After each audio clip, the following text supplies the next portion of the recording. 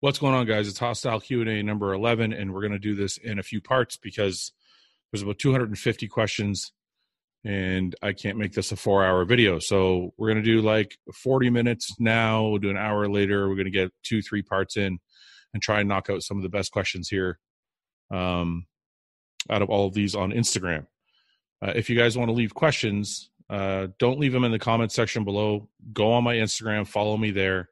And every once in a while, once a week, usually I'll post a post that will allow you to leave questions in the comment section for me to answer. It's probably the best way to do it. All right, so you know what? Let's not waste any time. Let's set the timer. We got 40 minutes on the clock. Let's get to work. Okay, first question comes from Ellis Oliver 1. And he says, what's your best ab workout? So abs, I feel like, are best trained in the form of vacuums. So the thing you would do most is every day or every other day you do vacuum. And doing a vacuum is when you pull your belly button all the way to your spine. It's kind of really sucking in, breathing out all the air, and really sucking in your stomach as far as you can. And you're trying to take your belly button and bring it as close to your spine as you can. When you do that, you want to hold that for 10 seconds. So what the protocol is for me, what I've learned to do and actually has helped me make my stomach a little flatter was 10 sets of 10 seconds. So you're going to pull a vacuum, you're going to hold it for 10 seconds, catch your breath, do it for another 10 seconds, catch your breath, do another for 10 seconds for 10 of those, okay? Now, as you get better at it, the rest period between your sets is going to get shorter because you're going to catch your breath faster because it'll be easier to do. The first few times you do it, 10 seconds might seem hard. It's like, oh my God, I can't hold my breath for that long while I'm doing this vacuum. But as you get better at it, and as your muscles strengthen in your stomach, it will be easier to hold it in, which will allow you to hold it longer and recover faster. So for the first week, maybe do 10 seconds. The second week, bump it to 12 seconds. The third week, bump it to 13 or 14 seconds. You'll be able to feel yourself getting stronger at it. So do this every other day. I usually do it in the shower or after my workout, just so I like to do it in the morning. So in the morning when I get up and I shower, I'm fasted. I have nothing in my stomach. I feel like it's really easy to pull in and hold. So that's my favorite time to do it. Or after my morning cardio when I'm still fasted, somewhere along those lines. That's probably the best time for me to do it. So that's something I feel like you can do every day, and will just make your stomach smaller and smaller and smaller and tighter and tighter. A lot of people make the mistake of training abs every day, and I don't feel like that's beneficial, especially if you're doing it with weights, because you're just going to make your abs really thick. Doing the vacuums is actually going to tighten everything up. It's not building muscle, so it's a little bit different. The same thing to train your TVA. You're training your TVA, which is your transverse abdominis. That's what doing a vacuum does. And you can do the same thing by doing planks. Planks are good for training your TVA and tightening it up as well. Now, as for training abdominals to get that six-pack look, I feel like once or twice a week is good enough with weights.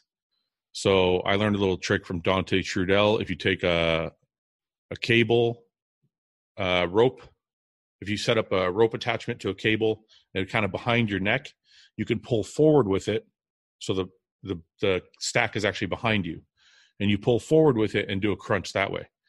There's a bunch of different ways you can do it. There's a bunch of machines you can use for crunches. You can do it no machines. You can just do regular crunches. But I feel like weighted crunches once or twice a week will build those thick abs, the blocky six-pack, but without making your waist thick. Because if you're doing it every day, you're going to build a lot of muscle in that area, and it might be harder to have that tight waist look. That's just my advice. I'm not known for the best midsection, so you can obviously get other opinions, but those two things are what's helping me recently bring my waist down more than it was. Next question is Todd1465 says, what is your post-workout routine, food timing, etc.? So if I'm trying to be at my very best and I'm plugging everything in at the time I need it, the way I do things is I have a pre-workout shake, and then I have an intra-workout shake, and then I usually just have a whole food meal right after the gym. Now, the reason a lot of you might be saying, well, why aren't you having a post-workout shake? My intra-workout shake has essential amino acids in it, and it has usually has carbs in it. So my muscle is fed while I'm training. So I don't need that half-hour window where your body is starving and you got to run home and get get the anabolic window filled in. I've already done that. I've been doing it while I was training. So one of our products for Hostile Supplements is an intra-workout product. And the intra-workout product has a full array of essential amino acids, and it has clustered dextrin as well as dextrose in it. So it'll give you the carbs you need to also replenish the muscle. So there's also other ingredients that will help you with your workout. But those are two of the main ingredients that will help you stay anabolic and also replenish glycogen stores to make it so that you don't have to rush home and get that shake in. So my routine is pre-workout meal. Yeah. And then about an hour after that, I have my pre-workout shake. And then when I'm at the gym, I start drinking my intra-workout with my warm-up. Just as soon as I start training, I start drinking my intra-workout. And then I usually finish that by the time I'm done training. And then I just drive home. It takes 20 minutes. When I get home, I have a meal. And that's usually how it goes. It's always worked for me. Now, if you don't have an intra-workout shake, then you're going to do your pre-workout shake. You're going to train. And when you get home, you're going to have something similar to the intra-workout shake that I have. So you're going to have something like 30 to 50 grams of a simple carb of some sort, like a dextrose, a Vitargo, a clustered dextrin, high branch cyclic dextrin. And you're going to do a little bit of protein with it. So a good ratio would be like a 2-to-1 carbs to protein. And that's it. You're going to have that shake. And then half an hour after that, 45 minutes after that, you're going to have a whole food meal. I personally don't like that. I like to just get it in while I'm training. That way, when I get home, I can just take my time and make my food and I'm ready to eat. I don't want to go home and drink a shake and then eat right after. It doesn't feel normal to me. So it's going to be individual to the person. Boston Bavcon says, favorite season and why? Spring, summer, fall, or winter? Probably spring. It's warm enough I can drive my car. Some of you don't know I have a Corvette Z06. It's put away for the winter. But in the springtime, I get to take it out. So that makes me happy. And after a long winter, it's nice getting the sunny days and the snow and shit is off the road. And I think spring or fall. Summer's too hot for me. Spring or the beginning of fall when it's not too cold yet, but it's just starting to kind of mild. Those are my favorite seasons. I feel like we're on a date. Somebody's anyway. Morrison Mass says, in-depth look at what we should be looking for in our blood tests, good things and bad. Blood work is pretty simple, man. I know it seems complicated, but it's not. The most important things you want to look for, and you should just go over them with your doctor to clarify. Okay, I don't think anybody should get blood work done and look at it without a professional or somebody extremely knowledgeable looking at it with them and telling them what's what. Because your bro at the gym it's not hard to know what your liver enzymes are or your kidney or whatever, right? You can figure those out eventually. You do it enough times, you figure it out. But there are certain trends and there are certain combinations in your blood work that matter. So it's like this. Let's say your kidney number, your creatinine level. Your creatinine level, and it's measured in different numbers, different units in the US versus America and versus Canada. In Canada, anything over 130 is considered high. Usually anything over 115 or 120. But if you're a bigger guy, you can get away with 130. That's okay. So if you go and you do a test and it's like 180, you're like, holy shit, are my kidneys failing? Like, what's wrong with me? But there are other numbers like your creatine kinase number. Like, how high is your creatine kinase number? If your creatine kinase number is extremely high because you trained yesterday, then your creatinine number is also going to be very high. So this is why I say it's important to have a professional or somebody extremely knowledgeable look at the blood work with you, because just knowing the individual numbers is not enough. You need to know the combinations of why certain things are happening, and your doctor is the best person to go over that with. So just for your own sake, when you go to a doctor to ask them what, like, if you want blood work, I would say always get kidney, liver, are number one. You want to get your thyroid checked. You want to get your blood sugar test, like your A1C. What am I saying here? Kidney, liver, thyroid, cholesterol, blood sugar. And then you're going to get your red blood cell count, your white cell blood count, your hemoglobin, and all that checked. Those are usually the main ones. I actually don't even usually get my test levels checked or anything like that. I usually just I just want to know what my organs are doing. And then if you want to go even further, like I had calcium scoring done on my heart. Excuse me. I had calcium scoring done on my heart and things like that to make sure everything was functioning properly and I had no blockages or anything like that. I've actually had an angiogram too. I went so far as to have an angiogram. For those of you who don't know, an angiogram is where they kind of put you under and they inject you with a dye to see where the dyes are going in your veins of your heart and to see if there's any blockages in your veins in your heart. So there are a number of tests you can get, but the main ones you want to get on your blood work, 3-4 times a year are the 5 I said. So you're going to do, like I said, kidney, liver, cholesterol, blood sugar, and thyroid. And then on top of those 5, you'll have all your white and red blood cell counts to check. And those are usually standard at any blood work. And then after you get it done, take it to somebody. If your doctor doesn't call you back or whatever, or let's say you get it done at like a Life Labs or something like that, and you have your blood work, don't just think you know what you're looking at. Make sure you take it to somebody that knows, or your coach might know or something, but make sure they really know and they don't just say they know. But the best thing to do is take it to your doctor and have them go over it with you thoroughly. And if your doctor's an asshole that is like, I don't want to help you because you're doing steroids, find a new doctor, because that doctor's a dick. Because a good doctor is there to help you, and he's not there to judge you. So if you find a doctor that's judging you and he's like, well, you're doing steroids, I don't want to help you, say, fine, I'll find a new doctor. This isn't working for me. If you have a goal and you're going to do something anyway, it's better to find a doctor to help you with your goal and keep you healthy. Morrison, Mass. Oh, we already did that one. Alexander W. Wallace says, why did you stop taking finasteride? You mentioned you used to take it and stopped, and that's when you went bald. I'm not completely bald. My hair is just thin, and I don't think it looks good when I grow it out. So I'm not bald, but I might as well be. So anyway, touchy subject.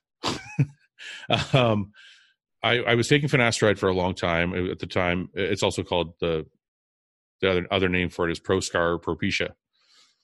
And it actually kept my hair, but I didn't think that was what was doing it. I just thought my hair was sticking around.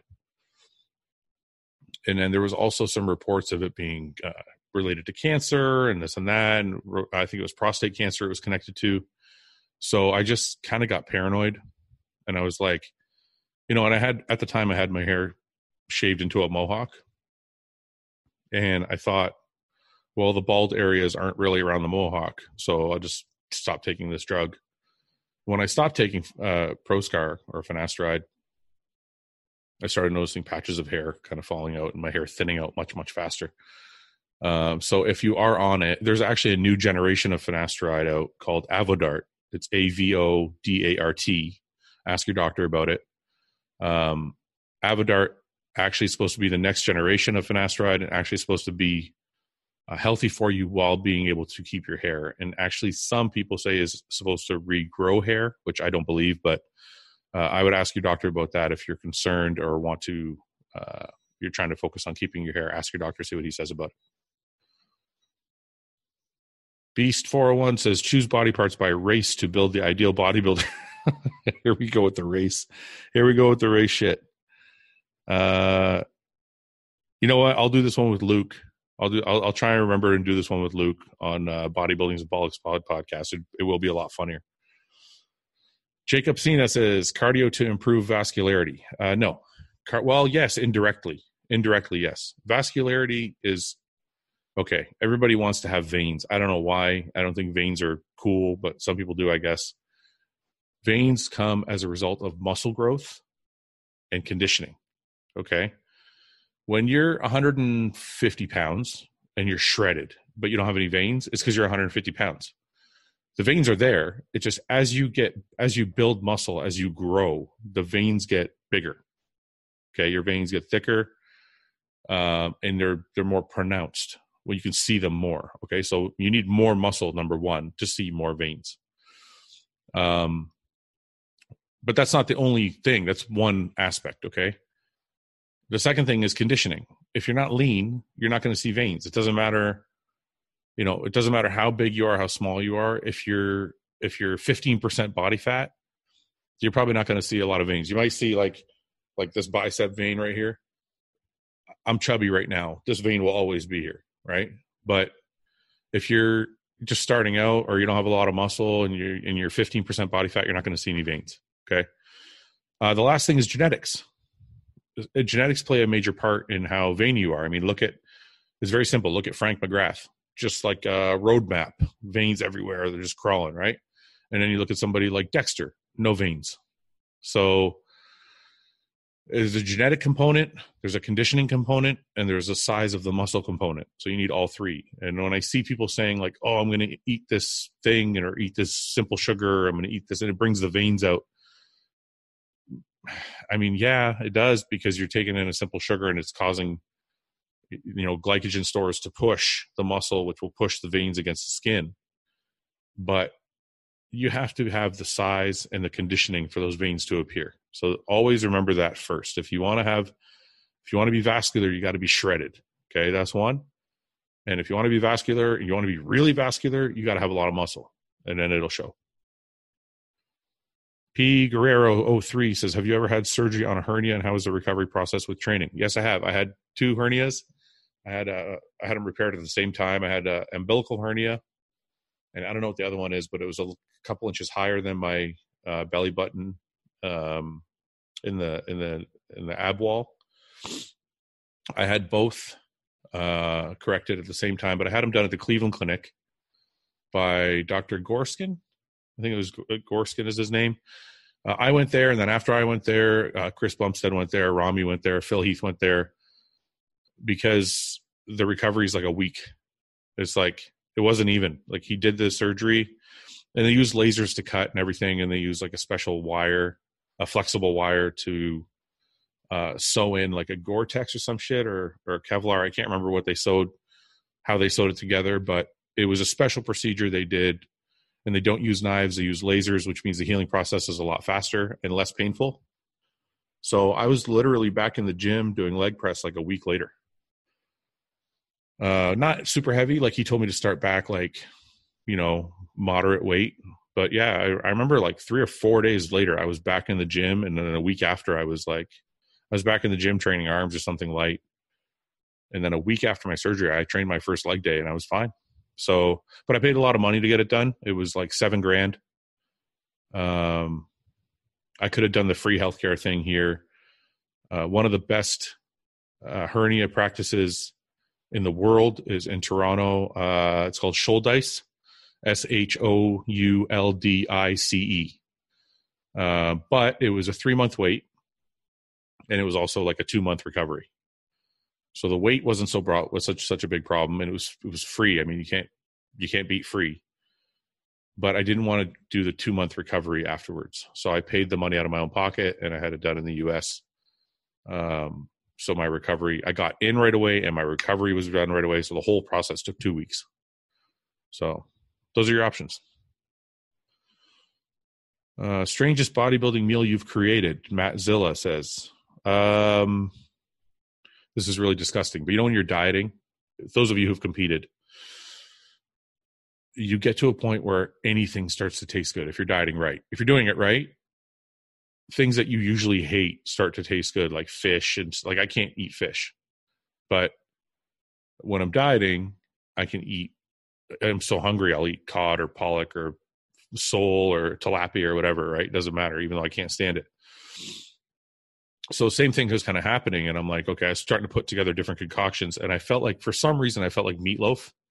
I don't know why. I don't know why.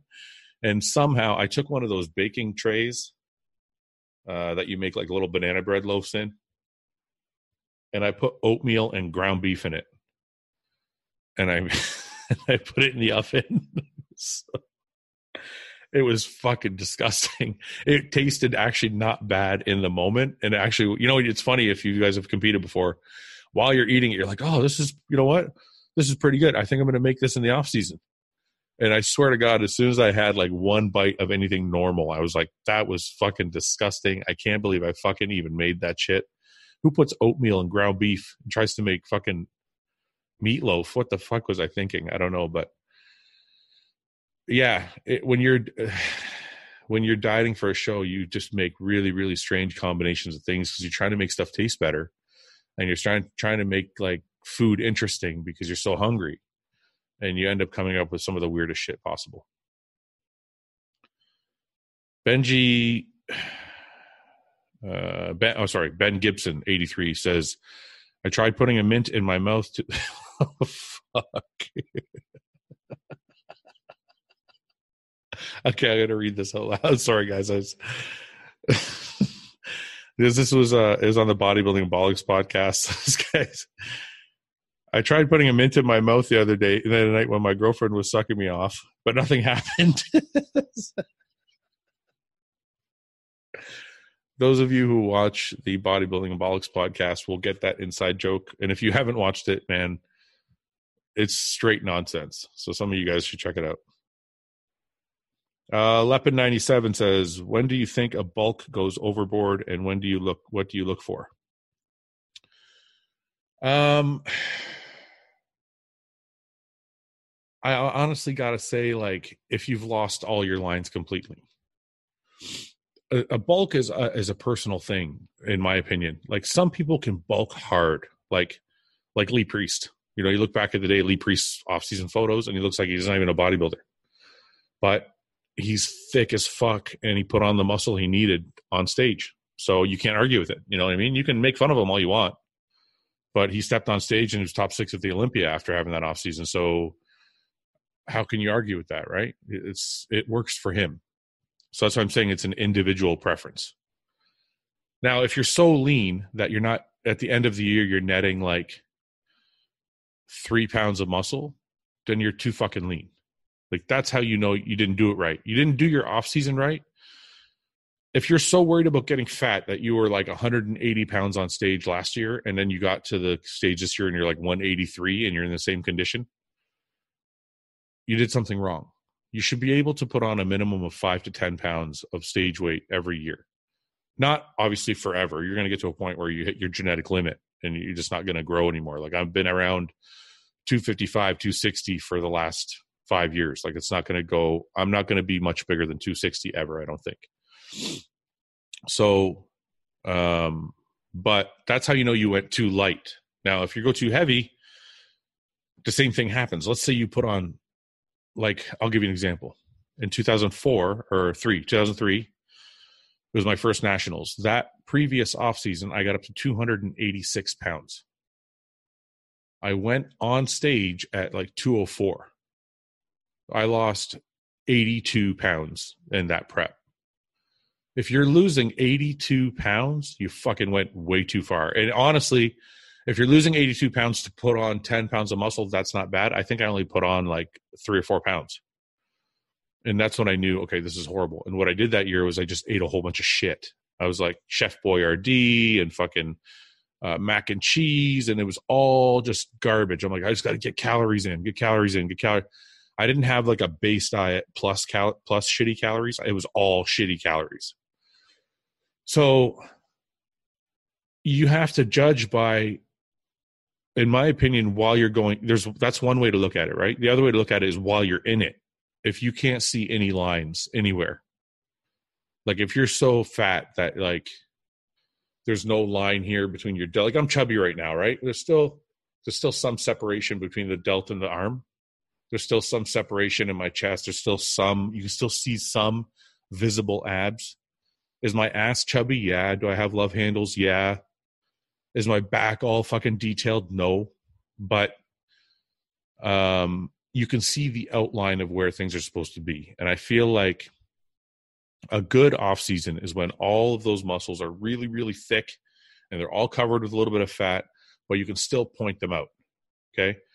If you're so fat that your back just looks like one sheet of skin and you can't see anything, no bumps, no bubbles, no detail, then you've got too fat. If your stomach is so out of control that you can't see any of your abs, you're too fat. Okay. So it's really just, you have to take progress photos every week is what I would do. I would weigh myself, but I would also take progress photos, because weighing yourself is important so you know you're growing, but the progress photos are also important so you know you're growing the right way.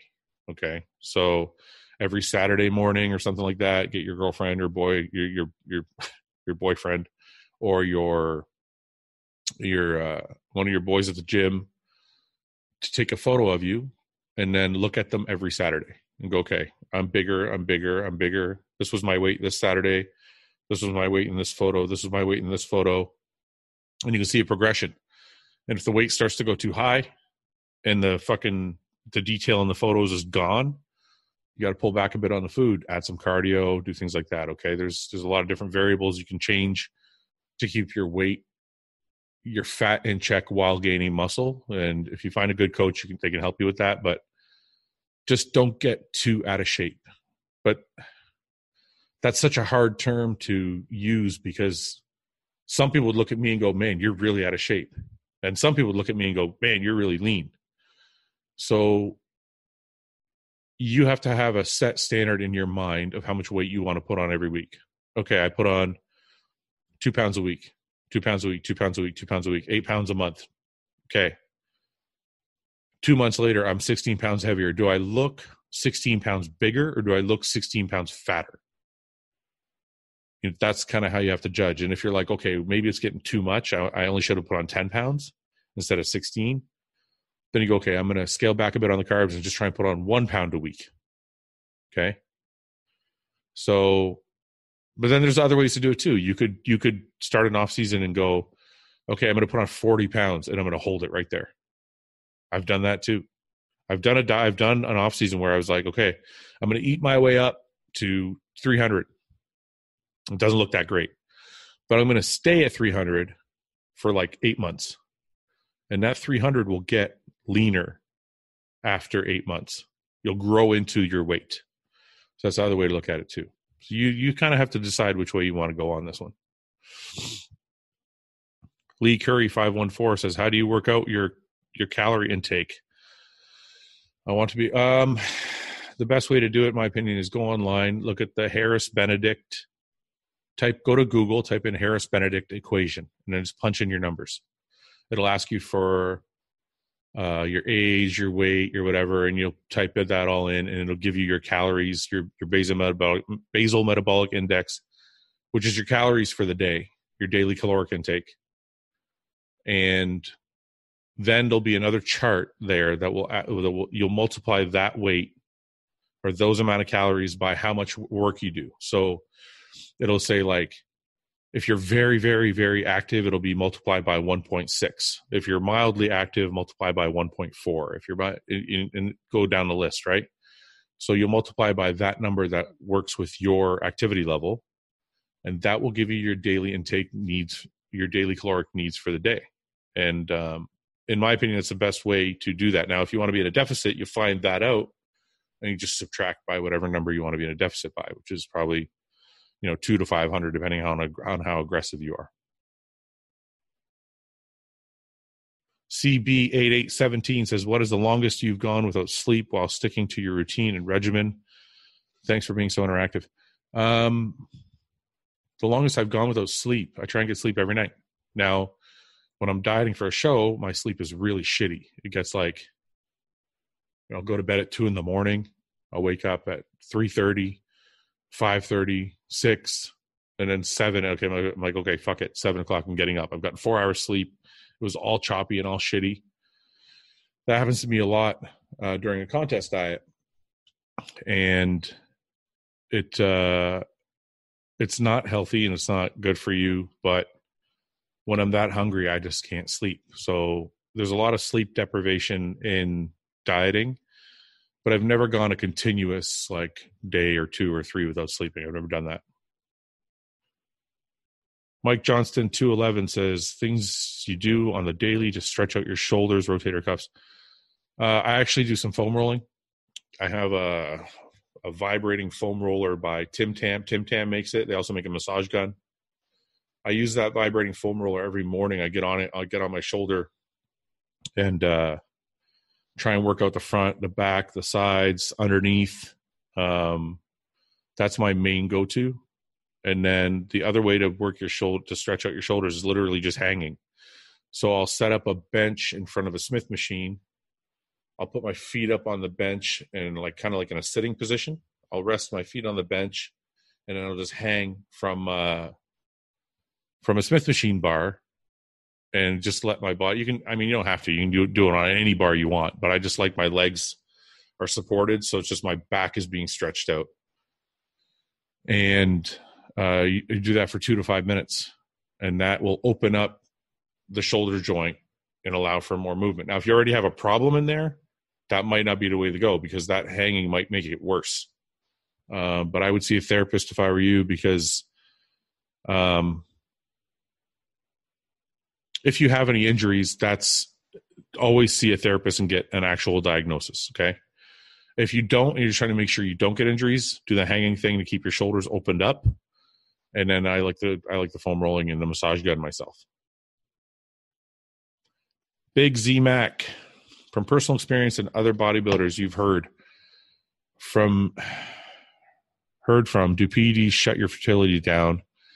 I've heard mixed answers.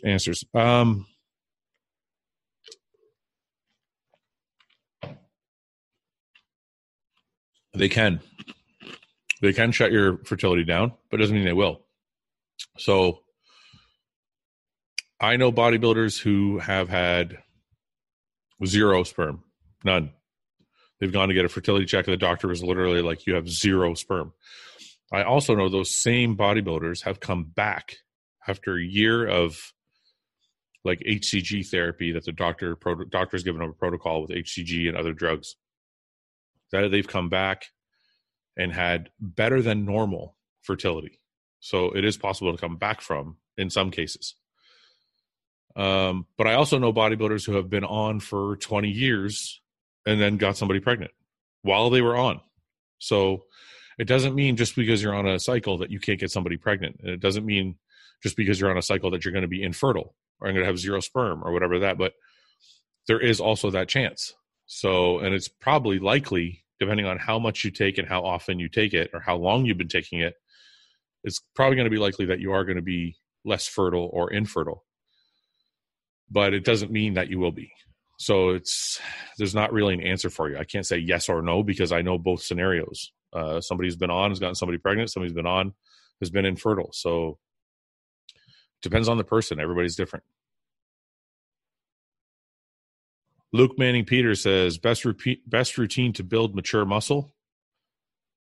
Just jump between lifting heavy and focusing on volume. There's not really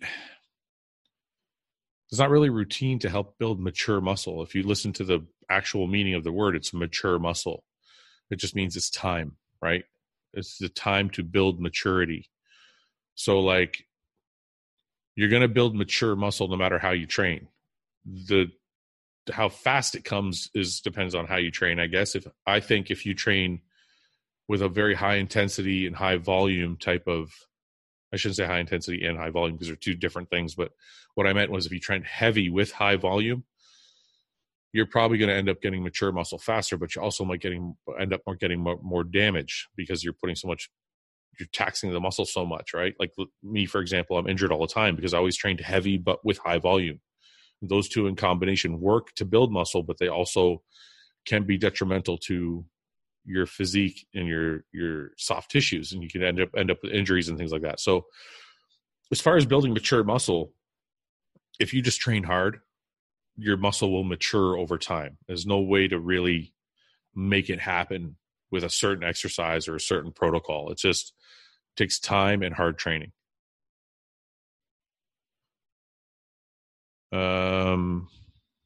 Chris Haynes 98 says, other than the fitness industry, what other hobbies do you gravitate to? Cars are I love cars. I love buying cars. I love modifying my cars. I love going to the track whenever I can. I love watching car shows. I almost actually decided to do a car show on my YouTube channel, which I still might. So there's a lot of, that's one of my main passions. I always wanted to be a race car driver, but I didn't grow up in a very wealthy family. So race car driving was not in the cards for me. Other than that, I like watching brutal nature shows about lions that kill fucking animals and bears that kill animals and shit like that. It's fascinating to me watching nature work and how brutal it can be. So those are my two. That sounds fucked up, but yeah, those are my main two hobbies. Dylan Crossina says, best advice you could give a starter aside from eating being the hardest part. Consistency. Dylan, consistency is your number one aspect of bodybuilding, because even if you're on kind of like a shitty program and you're only eating like 4 times a day, at least if you're doing it every day, your body will respond. Okay. I think the hardest part in bodybuilding is not eating. The hardest part in bodybuilding is being consistent. I did this fucking workout the hardest of my ability. Some people work out hard one day and then they kind of take the next day off, or they'll work out hard 3 days and then take the next day. I don't feel like training that hard today.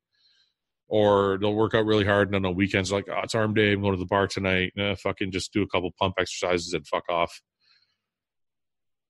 It's the consistency that makes the best bodybuilders. It's not, I mean, genetics plays a part, yes.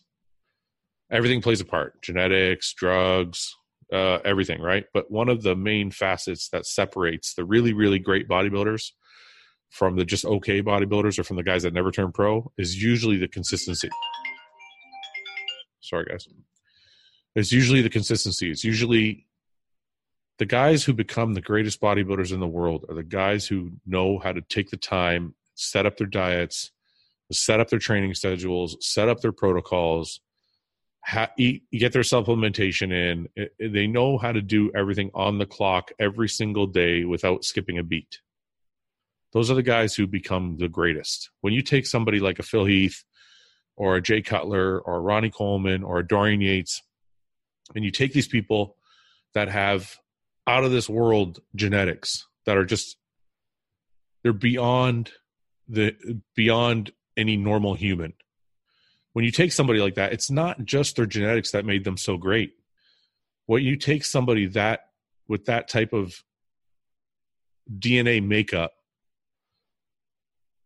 and you add the consistency of the day in, day out ritual of eating, training, supplementation, protocols, everything, all the time, never missing a beat, never missing a meal.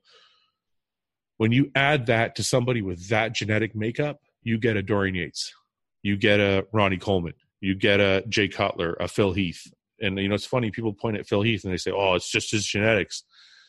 Yeah, it's his genetics, but it's also the fact that he was able to consistently plug in all the different factors every single day to the point where he became the best in the world. And the guys who aren't the best in the world are missing one of those ingredients. They're either don't have the genetics, they're missing meals here and there, their training isn't always 100%, something is off, something is not always there, right? It's got to be one piece of the puzzle, but that's who becomes Mr. Olympia, the guy who has every piece of the puzzle and they maximize it with the consistency. So to go back to your question about what's the best thing to tell somebody new, figure out your plan and then figure out how to nail it every fucking day. That's the best way to become better than everybody else, because everybody else doesn't know how to do that shit every single day. They're going to skip a meal. They're going to skip a training session, or even if they make the training session, it's going to be fucking lazy and they're going to fuck around. You learn to nail this shit every day and you'll excel past everyone. Phil Fitness, best way to mentally get back into prep, had to deal with some depression this following year and trying to come back and compete in 2020. Best way to get back into that contest prep mindset. Flip the fucking switch. That's all there is to it. Listen, there's no secret. You're going to get on stage in 12 weeks or 16 weeks, however long, and you're going to be standing in front of a whole bunch of people in your fucking underwear. Okay? And this is the perfect recipe for depression, in my opinion, because you have no choice. You can't lay in your bed and be depressed and then win a show. You have no fucking choice. This is what has to be done. This is the recipe. You have to get up. You have to do your cardio. You have to get your meals in. You have to get your training in. You have to fucking make sure you cook and prepare all your food because you can't eat out. You can't eat at your mom's house. You can't eat your girlfriend's house. You got to eat your food the way you prepared it every single day. You got to get all your cardio in. It doesn't matter if you're depressed because no one gives a shit. I'm sorry to tell you. When you get on stage, if you're not in shape, no one gives a shit about your excuses. I tore my quad like 3 weeks out from the Arnold's. Nobody cares. At the end of the day, they might care in the first month. So-and-so was depressed and they didn't have a good time and that's why they weren't in shape. They might back you up for a little while. But when the time passes, like a year later, nobody gives... That was my 40 minutes. Nobody gives a shit. Nobody cares that I tore my quad. Nobody cares. They're like, Fouad was sixth at the Arnold's and his legs look like shit. Nobody's going to remember that I tore my quad. The pictures that are out there are just Fouad with shitty legs. So when you think I'm depressed, I don't know how to get back into the mindset of competing, think there's going to be a whole bunch of people that are taking photos. There's going to be a whole bunch of people that are watching. There's going to be a whole bunch of people that are judging me. And either I have it or I don't. Either I want to get up, get out of this fucking bed, and get to the gym and fucking do my work and get this shit done and knock off, make a checklist, check it off every single fucking day, right? And I want to step on stage and conquer my demons. Or you're going to say, it's too much for me. I can't handle it. I don't want the criticism. I don't want to be judged. I'm scared. And I'm just going to stay in bed because it's easy and it feels good and nobody can judge me here and I can just hide under my blankets and that's all that matters. To me, the choice is easy, man. I've dealt with anxiety. I've dealt with depression. The best advice I've ever given anybody with anxiety, including myself, when I've had a talk with myself about it, or anxiety or depression, is get the fuck up. Get the fuck up and just go do what you're supposed to do.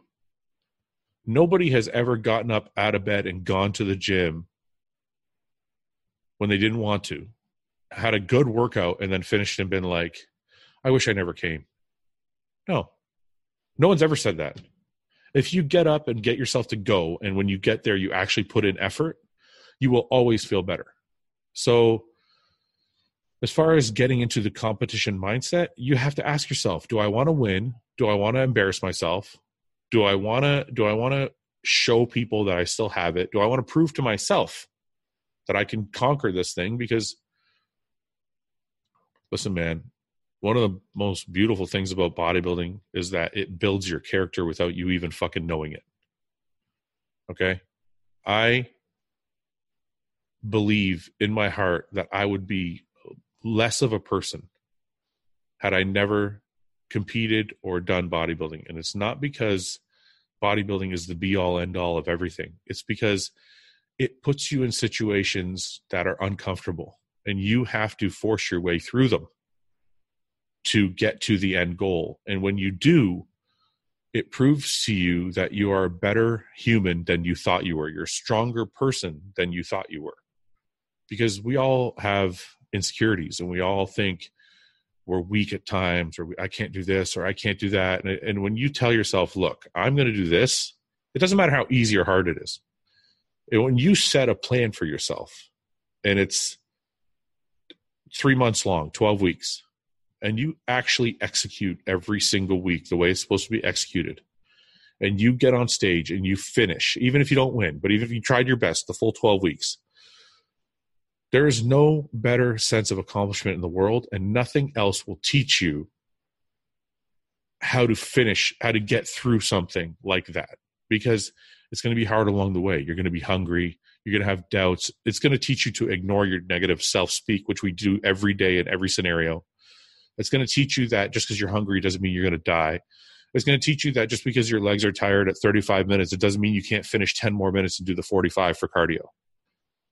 It's going to teach you that you're a much stronger person than you ever thought you were. And that's very, very golden and valuable in this world. When you channel that into anything other than bodybuilding. So my advice, if you have depression or you have anxiety and you're worried or don't know how to get started, just get fucking started. Get the plan in front of you and just execute 1 hour at a time, 1 day at a time, 1 week at a time. And before you know it, it'll be 12 weeks and you'll be like, I'm a lot better than I thought I was. And you'll be thankful that you did it. So, okay, guys, I got to go. I got to train legs, but I thought I would get this in before I go. We're going to leave that one there, but I'm going to try and get to more questions in part 2. So for now, that's it. Get your food in, get your meals in. Don't fuck around. Be very consistent with everything. Train hard and get back. And we'll do part 2 coming soon. Thanks, guys.